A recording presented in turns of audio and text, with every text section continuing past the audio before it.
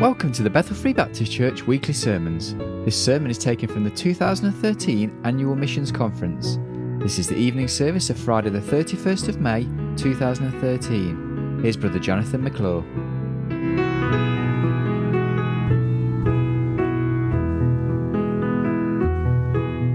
Well, it's really wonderful to be with you this evening, and I'm just very, very thankful for the opportunity to be here and the invitation, and I've had the privilege to meet some of you before, but there's mostly new faces tonight, and so it's, like I said, it's wonderful to be here. And I'm going to thank these young people for coming out as well. Many of them have been outside shoveling and working hard today at the chapel and on some projects there, and then after that, they were still willing to come and to be a part of the service this evening. I want to thank John Hewitt as well. He and his wife, they work with the young people there at Beaches Road Baptist Chapel. I'm just going to have him come along, and he's going to tell about the choir, the teen choir that we have this evening, and they're going to sing a couple songs, have a testimony in between, and then we'll hear from the Word of God. So we just want to thank you all from Beaches Road for allowing us to be here this evening. Well, good evening, folks. It's good to be with you. Great privilege to be here. My wife Abby and I, we've been at Beaches Road now for about 3 years, and just over 2 years ago, our pastor James Zenker asked us if we would consider starting a teenage Bible class. My wife said no straight away.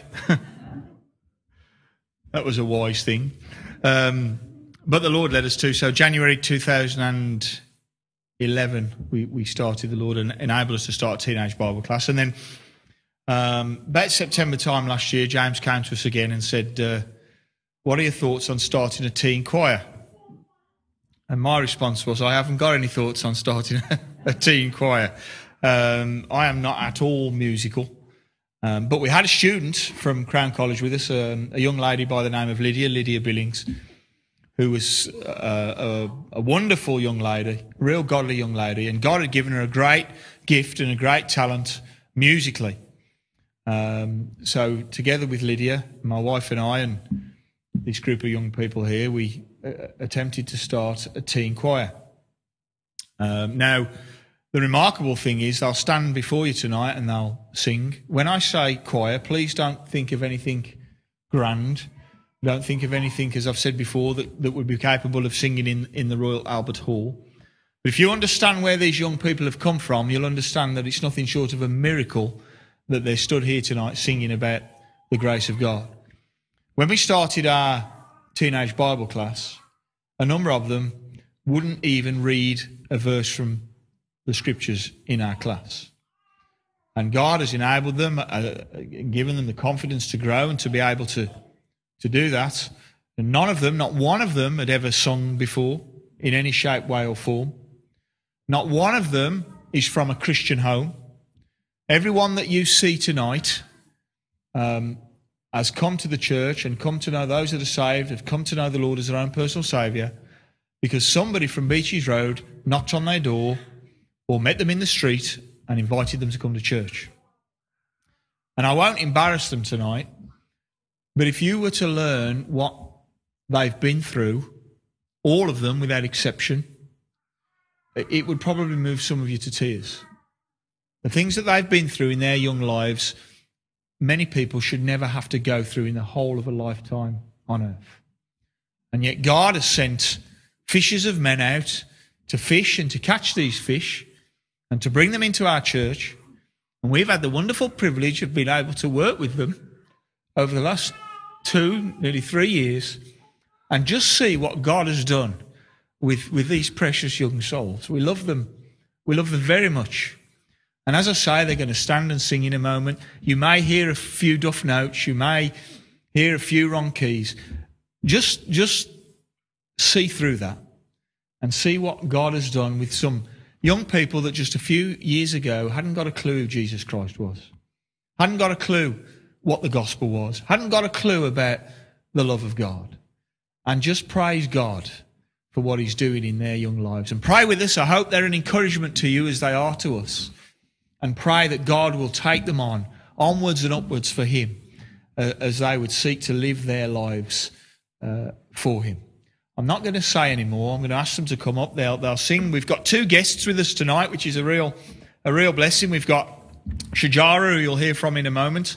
Shajara was a student at Crown College that came over last term, and the Lord has enabled us to stay with us throughout the summer, so we're happy about that. And then Christine, bless her. Christine only landed from the States on Tuesday, was it? Monday. She landed on Monday, and she's here to spend the summer with us and to help with the teenagers and the camp. So we're a couple short from our teen choir tonight. So I've roped these 2 young ladies in about 20 minutes ago to sing with us. So without any further ado, I'll ask them if they'll come forward. And I also must mention Lydia Billings, who I told you about. She went back to the States in December, and Lindsay McClure, bless her, very kindly agreed to step in, and she's the musical brains behind our choir, because, as I say, I have no musical ability at all. So Lindsay plays and helps with the training and the singing. So they're going to sing. The first thing they're going to sing is a song called "Sinner Saved by Grace," and then Shajara, as I understand it, is going to give a word of testimony, and then they'll sing their second song, "Jesus, How Could You Have Loved Me So."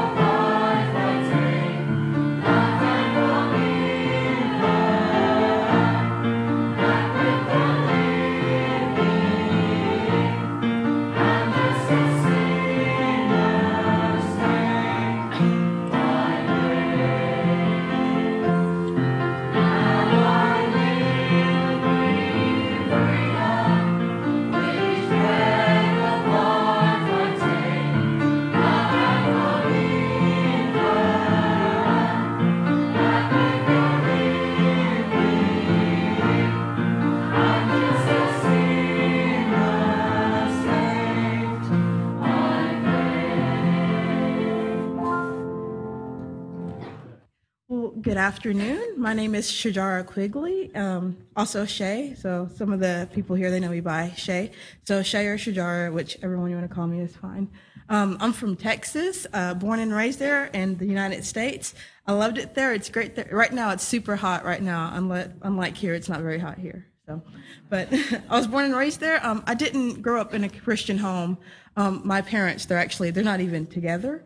I just live with, it's me and my mom, but the Lord was so good during all of that.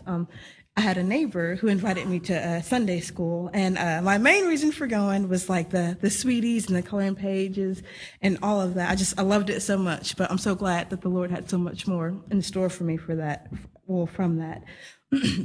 It was there at Sunday school that I found out that I was a sinner, and that because of my sin, I needed to go to hell. That was my payment for my sin. But I also found out at Sunday school that there is a great Savior, that God loved me so much that he sent his only son, Jesus Christ, to die on the cross for my sin, and that he was buried in a grave, and that he rose 3 days later. And like he did the same for me, he did the same for you, if you'll just repent of your sins and trust him by faith. But as a young child, I did that, and from then on, my life has never been the same. He's brought me to a wonderful college in Tennessee, Crown College University, and there he's taught me so many things. And you may think, well, you're from America, from the United States, from Texas. What are you doing in England? If you would have asked me maybe several years ago, maybe 2 or 3 years ago, even 1 year ago, what I'd be doing right now in my time with this summer, I guarantee you I wouldn't say that I'd be in the UK and England with you tonight. But the Lord has been so good. He's brought me here. He's brought me here earlier in January. Me and 11 other students, we've came here and we've studied for about 4 months. And the Lord has taught me so much. If I were to tell you, you'd probably be here all night. But he's taught me so much. And one would be to have compassion. I can go out and knock on doors, and I can try to be as charming as possible. I can just smile as big as I want. But without the compassion of Christ, without the love of Christ, I can't reach these people. And the Lord has taught me that. He's taught me so many things while being here. I love it here. And you may wonder, like, why I don't understand why she's here. It's Christ who's brought me here.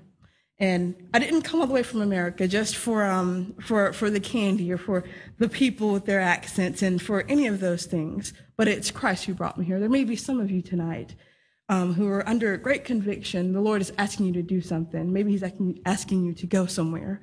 And you may be frightened out of your mind. You may not know. You're like, oh, I don't want to go there.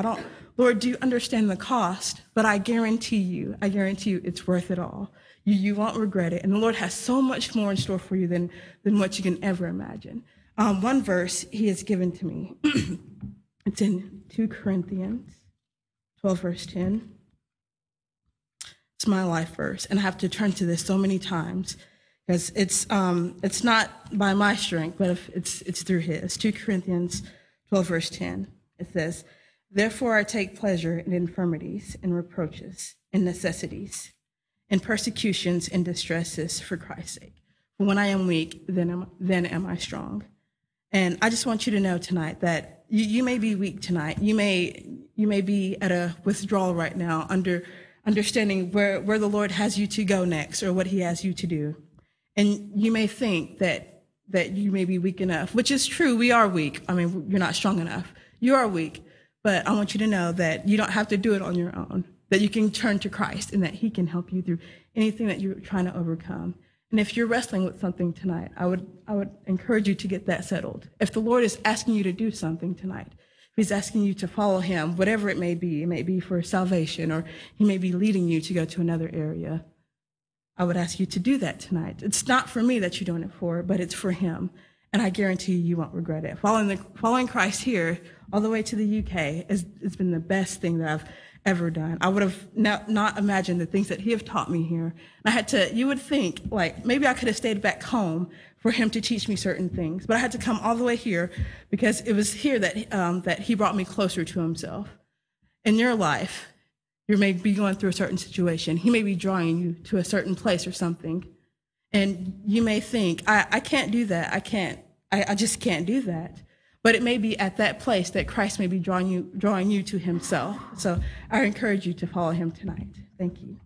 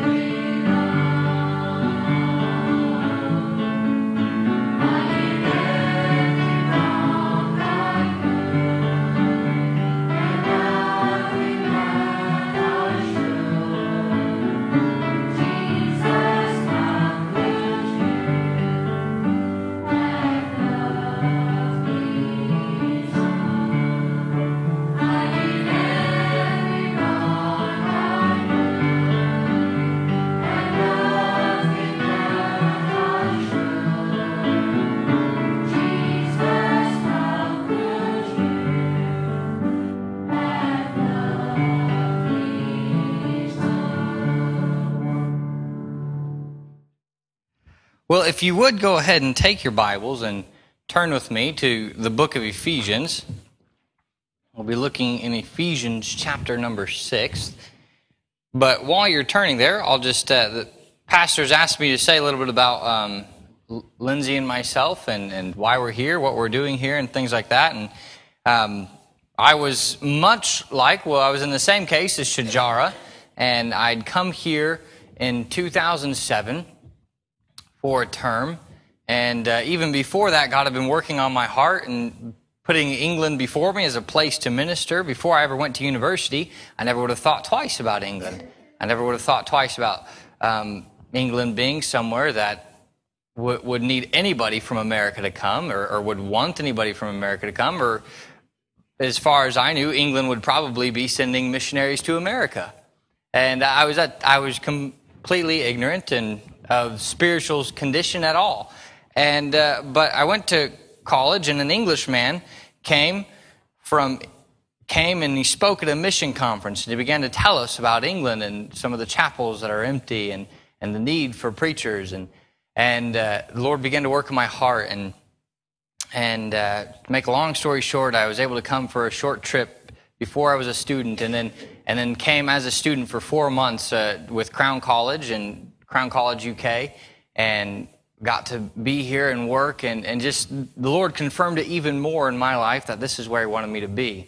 I had somebody ask me the other day, actually just yesterday, they said, well, you have any plans to go back to the States anytime soon? I said, no, I don't have any plans to go back to the States. I had to. I didn't look at it as get to. I had to go back to the States back over Christmas in January. And really struggled with being okay with being there, because I know this is where God's called me. I know God has placed me here in England, just as you've grown up here, you're living here, you know this is where God wants you, and I know this is where God wants me, and I have no desire to leave. And my life is completely open to whatever God's will may be for me here in this country.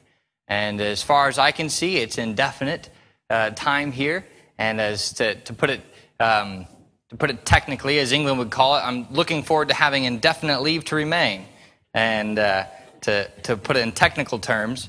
But right now, Lindsay and myself, we're working at Beaches Road Baptist Chapel under James Zinker, and learning and growing and getting involved in things there. But Lord willing, one day we'll be out and pastoring a church somewhere else in England.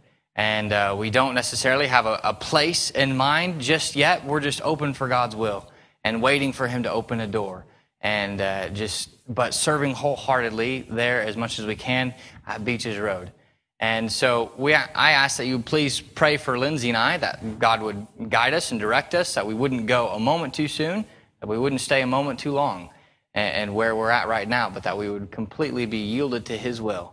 And so it's been a very exciting year and a half, and gotten to know the Hewitts, and they've been an absolute wonderful help. I think of them as Priscilla and Aquila, and how they taught Apollos how to more accurately divide the Word of God, and so they're very helpful in teaching us how to more accurately be English and speak English and divide the Word of God and all those things. And so they've been a huge help and encouragement to my wife and I.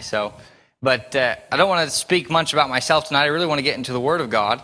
And Ephesians chapter 6, and we'll just read a few verses there. Ephesians chapter 6 and verse number 10. The Bible says, "Finally, my brethren, be strong in the Lord and in the power of His might. Put on the whole armor of God, that ye may be able to stand against the wiles of the devil. For we wrestle not against flesh and blood, but against principalities, against powers, against the rulers of the darkness of this world, against spiritual wickedness in high places. Wherefore take unto you the whole armor of God, that ye may be able to withstand in the evil day, and having done all to stand. Stand therefore, having your loins girt about with truth, and having on the breastplate of righteousness, and your feet shod with the preparation of the gospel of peace. Above all, taking the shield of faith, wherewith ye shall be able to quench all the fiery darts of the wicked, And take the helmet of salvation and the sword of the Spirit, which is the word of God, praying always with all prayer and supplication in the Spirit, and watching thereunto with all perseverance and supplication for all saints. Let us pray. Lord, we ask that thou wouldst please bless the reading of thy word, and that it would be sown in our hearts this evening, that it would go forth with power, not because some man is speaking up, but because thy Holy Spirit is accompanying thy holy word. And we ask that it would be thy word that convicts hearts and changes lives, and that it would be thy word that's heard tonight, and thy message that's getting across to our minds and to our hearts and our spirits. Lord, we pray that we would be obedient this evening. Lord, we praise and thank you for thy word and how thou hast provided it for us so that we can know what thy mission is for our lives on this earth. We thank thee, Lord, for thy Holy Spirit that has come to live within us, for those who have trusted Christ as their Lord and Savior, and to guide us and to teach us the word and to comfort us.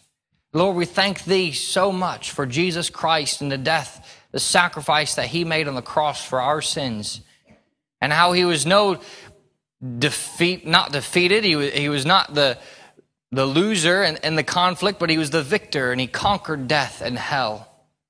And he's victoriously sitting on the right hand of God our Father. We praise thee and thank thee for the wonderful work that thou hast wrought in us, and that thou hast wrought through Jesus Christ, who is mighty to save. We pray, Lord, for those who do not know Jesus Christ that are in this place this evening, that they would realize that without Christ there's no hope of eternity. Without Christ there's no hope of tomorrow. There's no hope of the next moment. For those who are in Christ can have hope that whether they're here, it's for Christ, but to die is gain.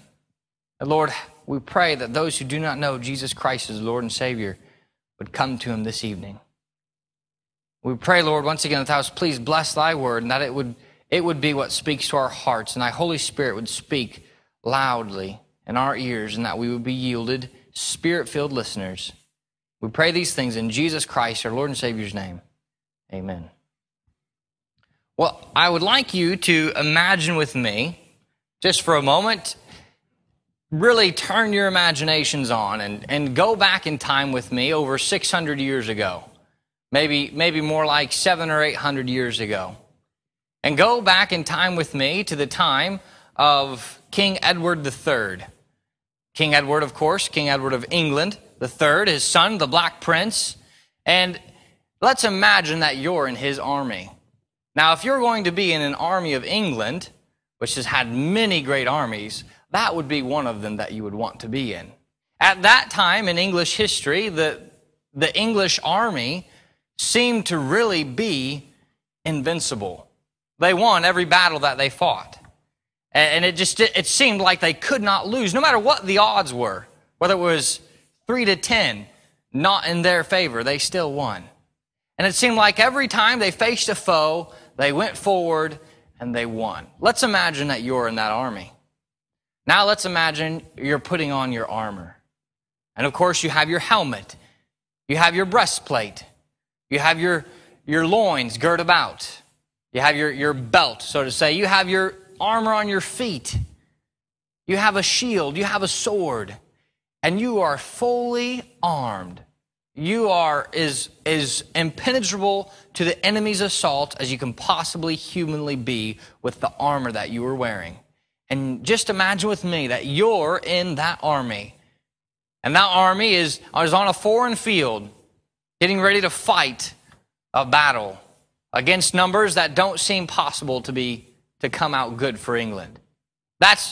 Just put yourself in that place, and you have that armor on. Just keep that in mind. And we'll look at these things that we find here, the armor of God. The first thing that we see here in verse 10, finally, my brethren, be strong in the Lord and in the power of his might. First of all, we have to realize that all of these things, as Shajar said, we're not doing these things in our strength and our abilities and our power. They're in God's power Be strong in the Lord and the power of his might. The Lord's power is not some small, feeble power, but the Bible says power of his might. It's a mighty power. And that's what we're to be strong in as we put these things on, as we put the armor of God on. And let's look at the first piece here that we see. In verse number 14, the Bible says, "Stand therefore, having your loins girt about with truth." Having your loins girt about with truth. And what that's speaking of is really, in those days, there would have been a belt that they would have worn that would have held really all the armor in place. And of course, we know belts are very important still today, so that's not hard for us to understand. A belt is holding everything in place. And if we look at this, the Bible says that your loins are girt about with truth. We have this truth here, and this is absolutely the only thing that we have to stand on. This is the only thing that we have to take our faith and practice from, that we can live our lives on and know that it will not guide us in the wrong direction. We can have faith in God's word, that it is pure and that it's been preserved and that it's true. I was speaking with someone the other day and they asked me a question, a doctrinal question. I won't tell you what the question is, but they asked me what I thought about a certain issue. And I told them, I said, well, the Bible says, or the Bible was written like this to this person, and I referred to what the Bible said on the question that they asked. And they threw down their books and they looked and they said, but don't you know demographics today? They say, and began to quote and tell me all the things that are different about today than they were when this book was written. But demographics change. God's word never will change. People might think, well, this book isn't relevant. It is relevant today for you and for me. And this book can speak to every issue, to every trial that you may be going through in your life. This is the truth. If we begin to water this down, our armor will never stay on. If we begin to set God's word aside and do things our own way, our breastplate won't stay in its position. Things will begin to fall apart. We'll have no protection. Our leg armor won't be in place anymore. And we'll be vulnerable to any attack that Satan may throw against us. If we do not have God's word as our girdle of truth, our belt, holding everything together, what we stand on. People sometimes say, well, doctrine, I don't like doctrine because doctrine divides. Doctrine doesn't divide, it just makes clear what division is already there. Doctrine and God's word, what we find here in this Bible, is all that we have to stand on. And if you set it aside, there's no point in putting anything on, any armor on, because it won't stay around you very long. It'll simply fall to the side. So the first thing that we see here in this armor, and I'm going to go through these quickly. The first thing that we see here is his loins girt about with truth. The next thing is in verse 14 again. The Bible says, and having on the breastplate of righteousness. Having on the breastplate of righteousness. Righteous living is blameless living. So we have this breastplate that's going to protect your heart. It's going to protect your lungs. And those are all the vital organs that you have to keep in running order to keep yourself running in running order. If any of those are damaged, if your heart is shot through, if your lungs are pierced, if your stomach is shot through, you're not going to live very long. And so it's extremely important to have a breastplate on. And the Bible says the breastplate of righteousness. Righteous living will lead you to live a blameless life, will keep you and protect you from attacks without. Those who live right, who obey God's word, who hold that as their only standard of faith and practice, those who obey God's word and live righteously, those people are much less likely to face the attacks that the world may put on them. Have you ever noticed that the world knows how Christians ought to live better than Christians do sometimes? Because they're the first people to tell you that you're not living like a Christian. They may not be living like one, but they expect you to, and they'll tell you when you're not. Righteous living keeps those attacks from penetrating into your hearts. They keep your testimony pure. A righteous life, obeying the Lord, obeying His word, keeps you from falling into temptation, keeps you from falling into things that will cause people to point accusations at you and at your church. Righteous living protects you from things that are without. It gives you a pure testimony. And in the days of King Edward III, he was a very chivalrous king. And all of the rules and laws of knights were in place in that time, and he obeyed them to a T. If someone had been slaughtering his people and been gaining most of the victory, but suddenly the tables turned and now King Edward was coming down on them, and King Edward was winning the victory, but they raised the white flag, or they fell to their knees and asked for quarter, he would give it to them. Even though he may have not given quarter or given surrender to his men when they asked for it, if his enemy asked for it, he would give them surrender. And King Edward realized something when he would go and conquer a city, that if he treated the people in a righteous way, in a respectful way, in an honorable way, those people would be much less likely to turn on him when it was easy to do so. And those people would not have anything to say, well, he deserves us to rebel. He deserves us to retaliate. He was in many ways a righteous king. And he lived in such a way where nobody could point any accusations at him. He definitely wasn't perfect, but the Bible teaches us to live righteously, to protect yourself from those attacks without. What's the next thing we have here? Verse 15. The Bible says, and your feet shod with the preparation of the gospel of peace. Your feet shod with the preparation of the gospel of peace. Our feet are shod with the gospel of peace. We're to be prepared to take the gospel. Our message needs to be mobile. We have a message, and we don't have a message just to know the message. We have a message to take the message out. Our message is to be mobile. When we're taking, if we don't have this gospel, our feet prepared with the gospel, ready to go, ready to take it wherever we need to go, we're not going to be very mobile very long. You need to keep your feet, the things that are going to keep you moving, those things need to be protected. You need to keep the gospel before you all the time. The Great Commission in your mind, realizing that though you may be at work and not on some foreign mission field, you are a missionary. And you're prepared at that moment, at that time, to give the gospel. And your armor is on. You know, if a soldier gets shot in the foot, he's not going to be very helpful in the battle. He's not going to be helpful to attack and go forward. He's not going to be helpful to hold his stance when the enemy is pressing down on them. He's not going to be very helpful at all in the battle. He's going to be very vulnerable and become quite useless very quickly.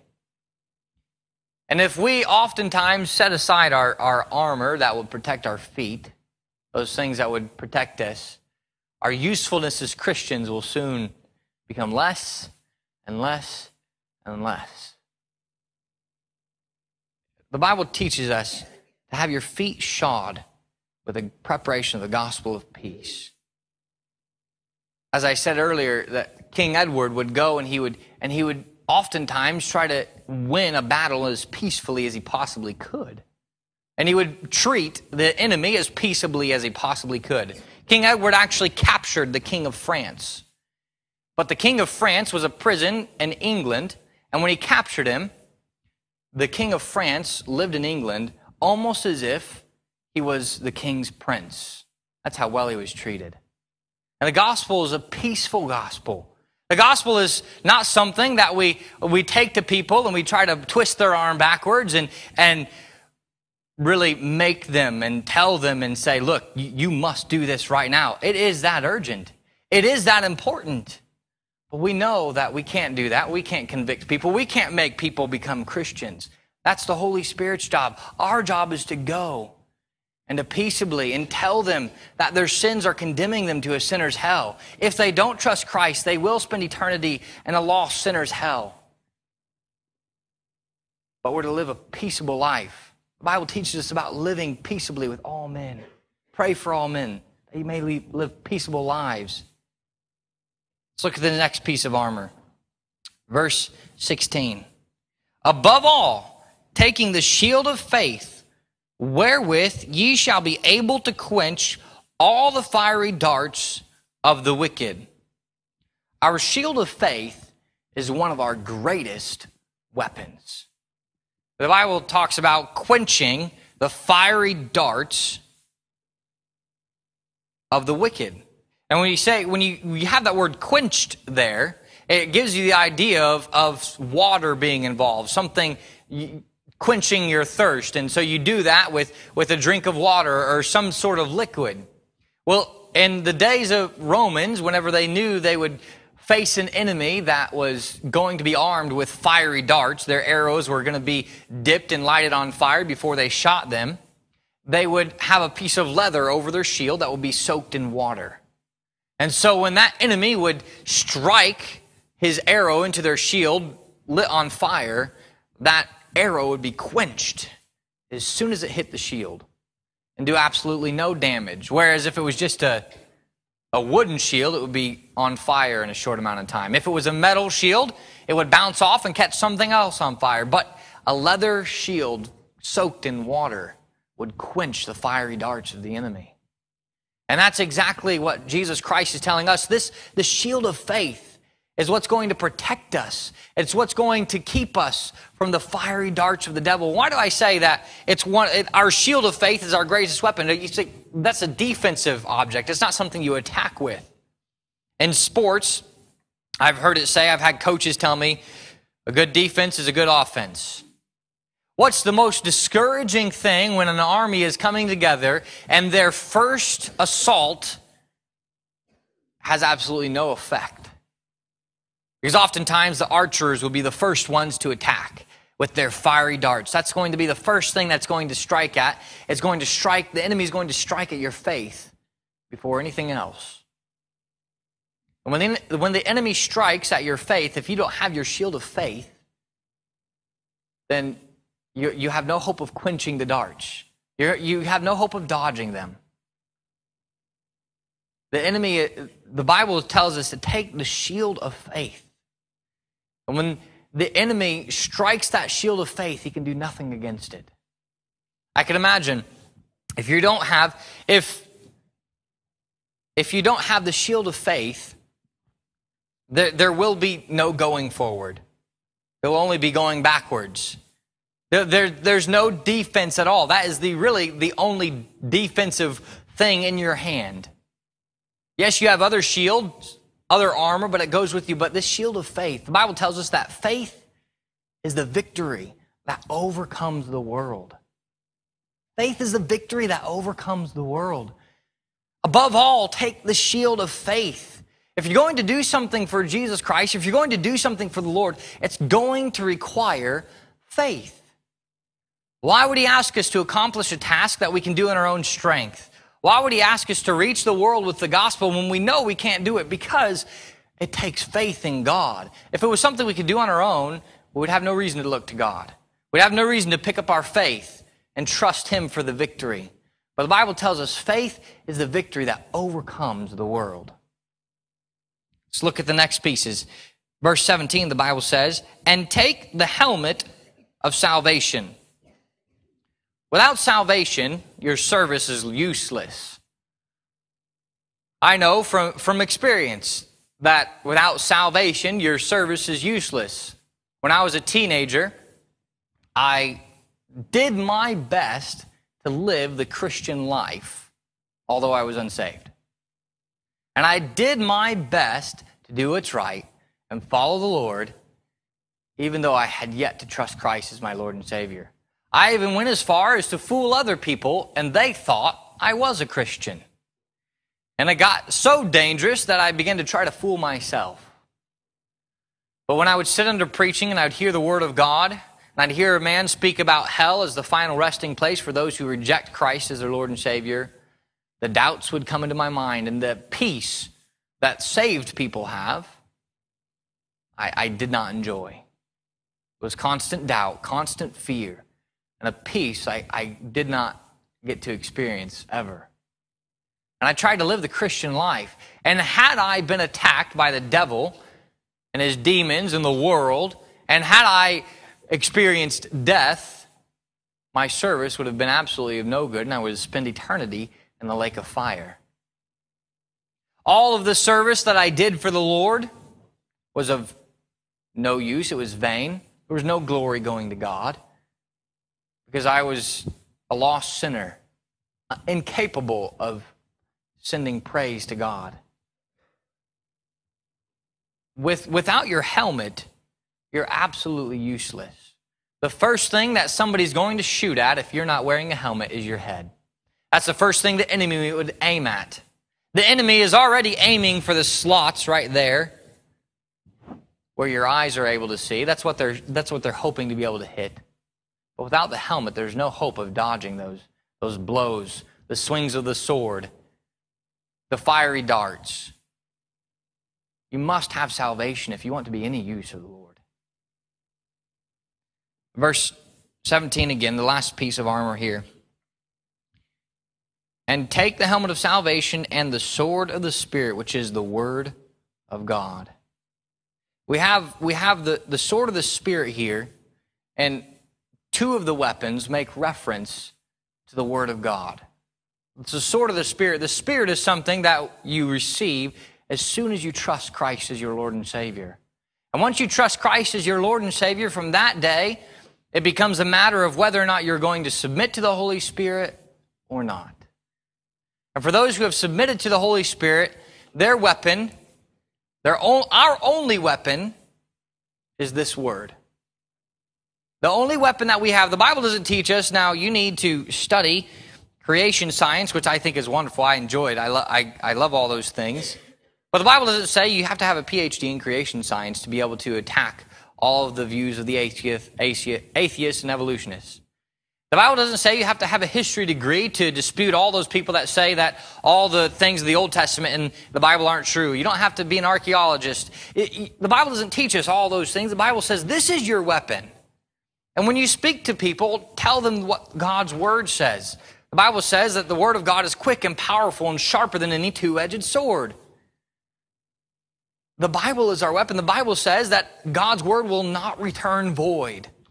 Our words may fall on idle ears and may return void and may have no fruit.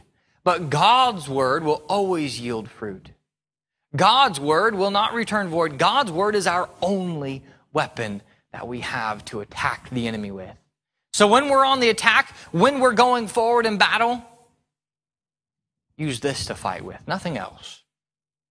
And you don't have to have it memorized from cover to cover. You know enough of God's Word, if you've trusted Christ as your Lord and Savior, to be a dangerous enemy against the devil. If you've trusted Christ as your Lord and Savior. And share with the world. Take your weapon and tell people about Jesus Christ. There's an old preacher that I knew back in the States, and he wasn't exactly the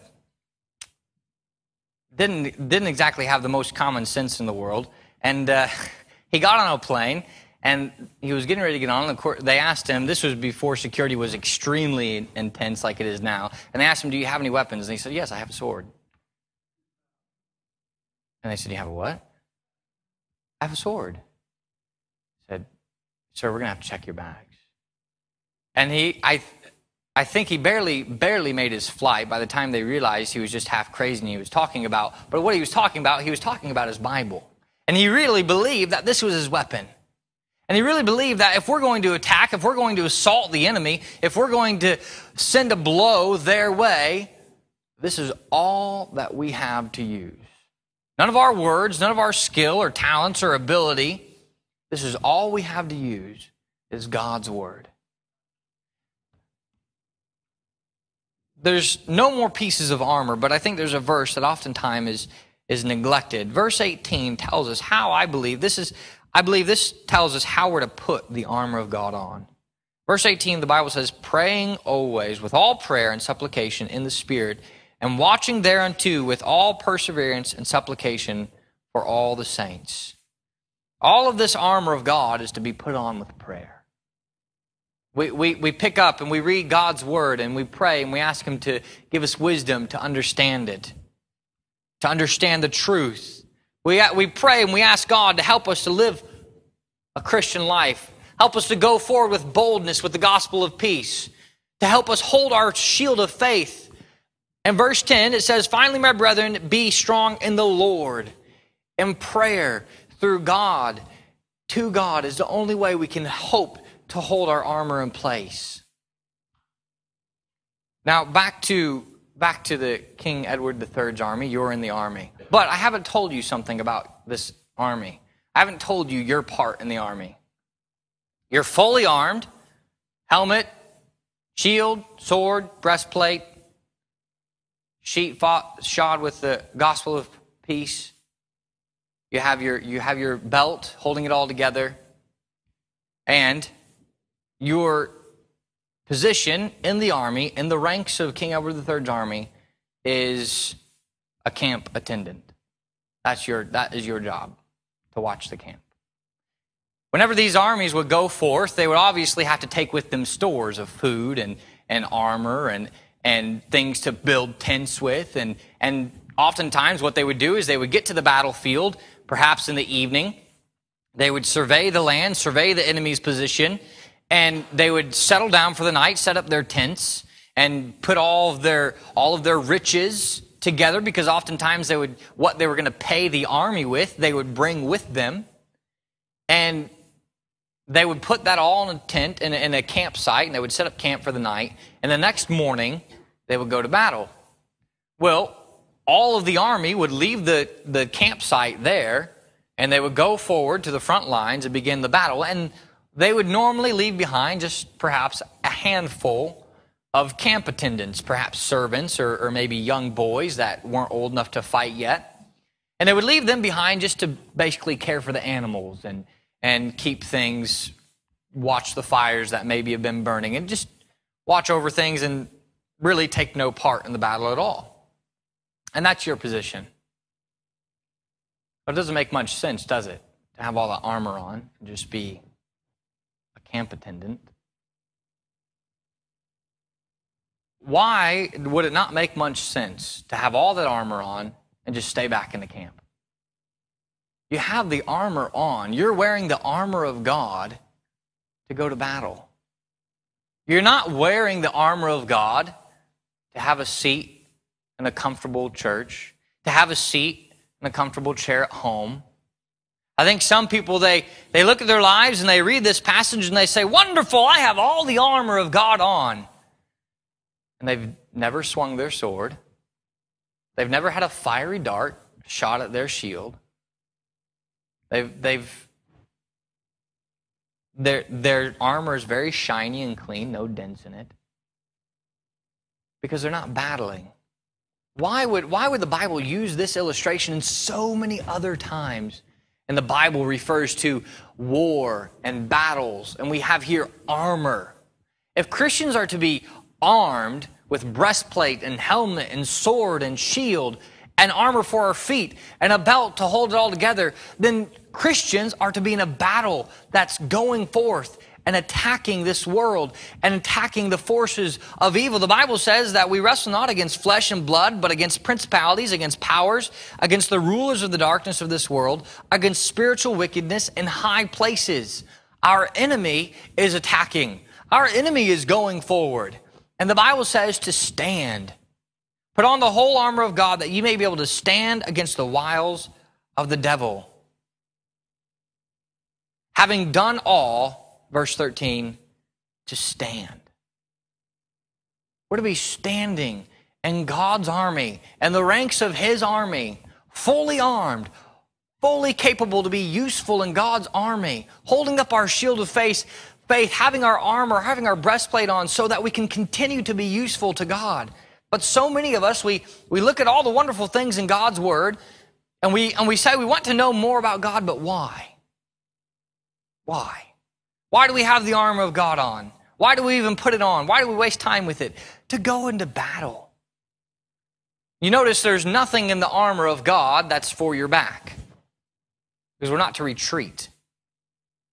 In battles, oftentimes, the most casualties, the most deaths of the losing party would not occur when the army breaks through the ranks of the enemy. The most deaths would occur when the losing side runs from the battlefield, and the opposing army would chase them down and cut them to the ground. That's when they die, when they would retreat. We're not to retreat. We're not to just sit and be comfortable with our armor on. We're to be in a battle. We're to be going forward, swinging our sword. I can guarantee you that the Hewitts, they have had, if they had not taken on the Bible class, they probably would have had a whole lot less fiery darts hit their shield. Their shield, their armor might have a few less dinks in it and might be a bit more shiny if they had not taken on a team Bible class.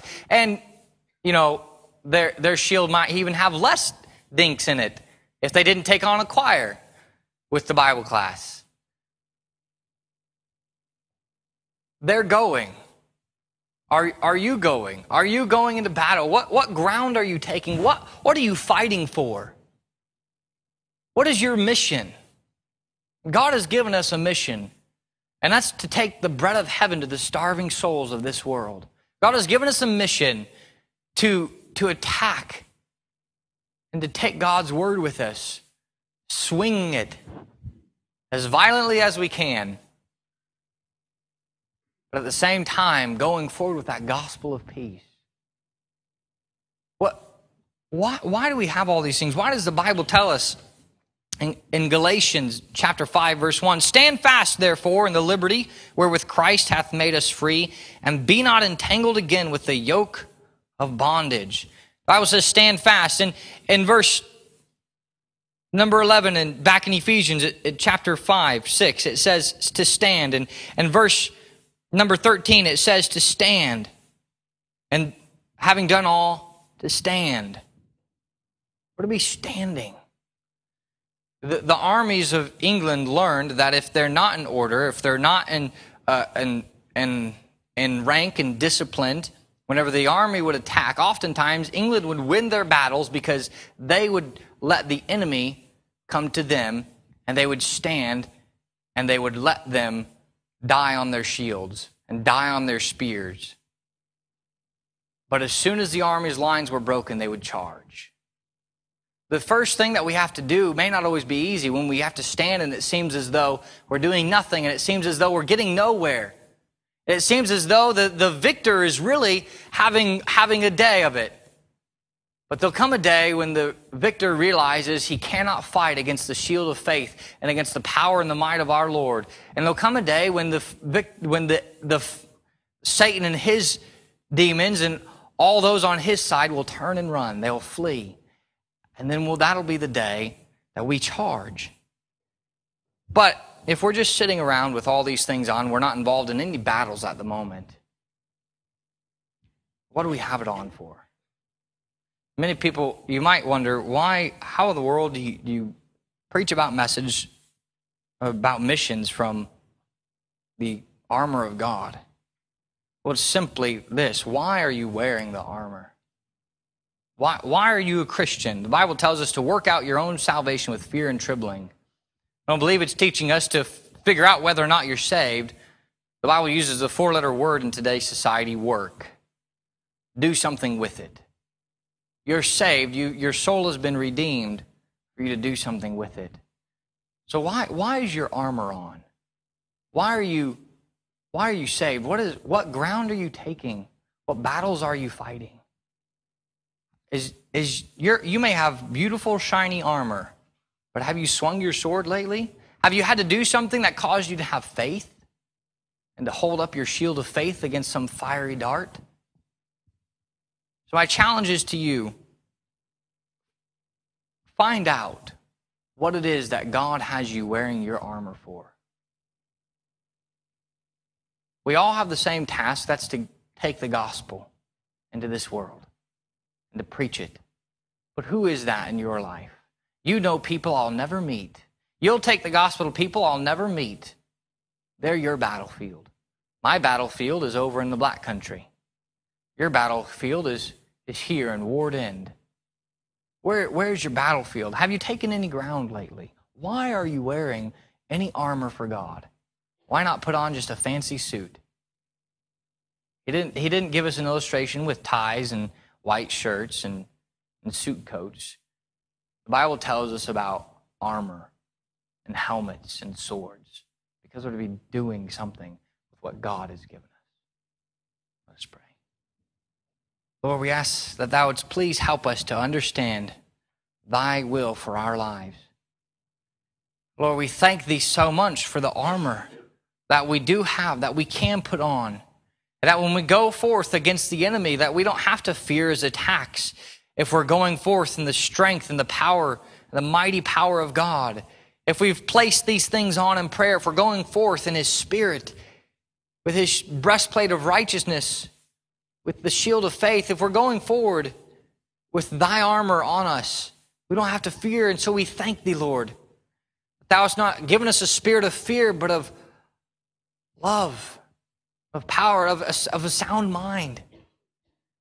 Lord, we're so thankful for that. But Lord, help us not to just be thankful for what thou hast given us, but help us to do something with the wonderful gifts that thou hast given us. Please, Lord, we ask that for those who have yet to trust Christ as their Lord and Savior, that they may desire to have all these pieces of armor on, but they're walking around with absolutely no armor, completely vulnerable to the attacks of the devil and this world and their flesh, and a slave to it. Lord, help them realize that the peace of God only comes when the helmet of salvation is placed upon their head. Lord, help us to not be Christians that are just wearing the armor just to watch the camp, but help us to be Christians that are on the front lines, going forward, taking risks, taking ground, attempting great things for God and expecting great things from God, advancing with God, for we know that he is always advancing. We pray these things in Jesus Christ, our Lord and Savior's name. Amen.